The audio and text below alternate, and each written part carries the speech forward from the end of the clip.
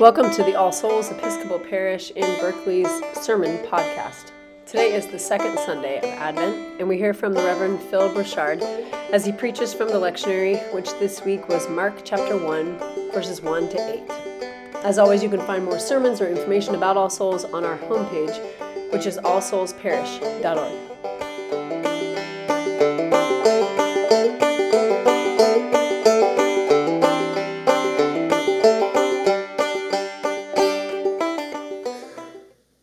This is the moment when what happens next begins.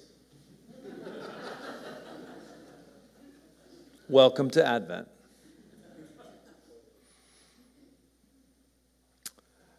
This time of year, I love Advent because of all of our seasons. It has a sense of urgency that I identify with. And each year, we hear from one of the three synoptic gospels in this season, and we hear about a charged moment, a threshold moment, a moment before everything changes, a moment when what you do next defines everything that will follow. It's Mary before a shimmering messenger. It's Joseph disturbed by a dream. It's John calling people into the current. Advent is meant to be a time of thresholds, a time when we pause, we become still, and we listen. A time to prepare the way of the Lord, to prepare for the glorious impossible that is very, very near. And yet so often we miss these moments. We walk right past them. In our Godly Play stories that we say at this time of the year, we say that you see people rushing all over, missing the mystery. Maybe they don't know about it, or maybe they've forgotten it. But the urgent message of Advent is to pay attention, for we stand at the precipice of a threshold, and God is waiting to see what we will do next.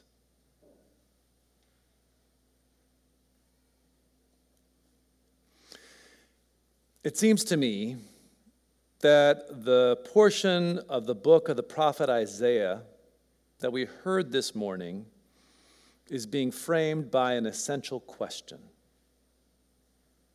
Now, it's important to remember that the whole of the book is written by people who are trying to make sense of a trauma, trying to make sense of being forcibly removed and exiled from their homeland.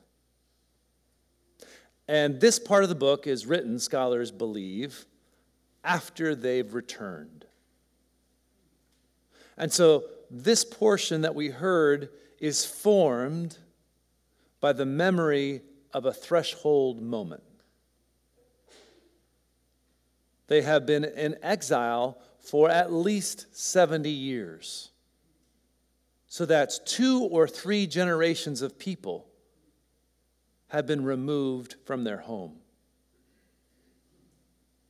And they have an essential question that they're asking now that they have returned to the land long promised. How do we do this again? We're not the people that we were when we were here in this place before. Now that we are here, how do we get back to God? And the response they receive is the response that John the Baptizer picks up centuries later. In the wilderness, prepare the way of the Lord. Make straight in the desert a highway for our God. Every valley shall be lifted up, every mountain and hill made low. The uneven ground shall become level, and the rough places a plain. Essentially, make the way back to God so that everyone can get there. It doesn't matter how young or how old, all can travel on this way. Even if you haven't been there before or can't remember how to get back, it's built so that you can make it. But you have to take the first step.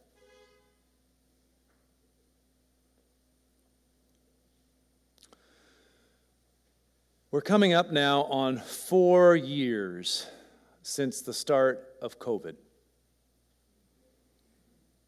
Feels like 4 centuries.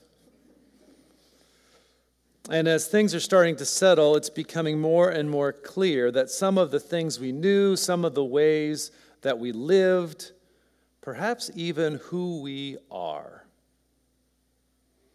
has fundamentally changed. We're not going back to life in 2019. And some of these changes have come with great gifts. The fact that we are streaming our service right now, so that those who are homebound or those who are far away or those who want to learn more before entering this space, all of us can worship together.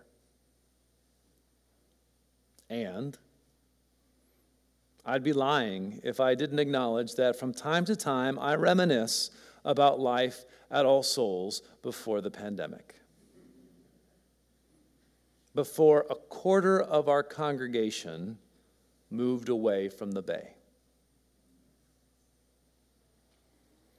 Some days I really want to go back to 2019, which is definitely nostalgic and which can definitely be dangerous. Trying to go back. That's the thing about threshold moments. Once you walk through them, to enter kindergarten or to enter college, to get married or to get divorced, to have children or to move away, to make common ground or to make war. Once you walk through that threshold, you can't go back. You've become a new person or new people, even though you're in the same body. Which means that we cannot go back to what was, whether it was the 1950s or 2019. But we can return to God. And my experience is that it may be a place or a situation that you've never been in before when you make this return, but you will recognize something so familiar in that new place that somehow you will know it as home. For God will be waiting for you there.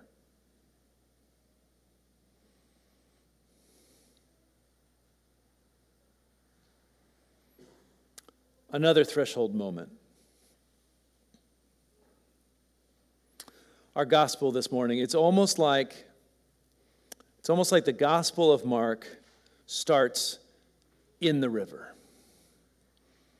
Right at the precipice of one of those threshold moments.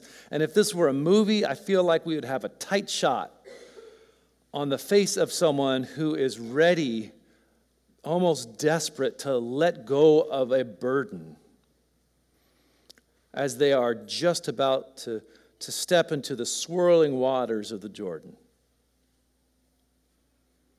What we heard is clearly not the Gospel of John, which starts with deeply metaphysical poetry. And it's also not the Gospel of Matthew, that begins with a genealogy linking the birth of the Christ to the people of God through time. It's also not the Gospel of Luke, which interweaves very carefully the birth narratives of John the Baptist and Jesus the Christ. No, this is Mark's gospel, where one of the favored words is the word suddenly. It's the start of a story told with great urgency, an account that wants us to know that the stakes are real.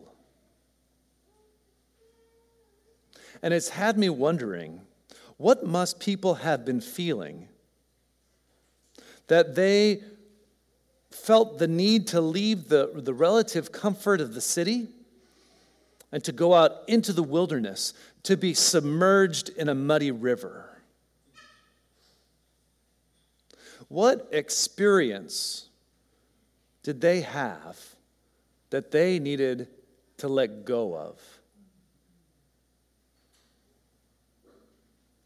Or what way of living was no longer giving them life?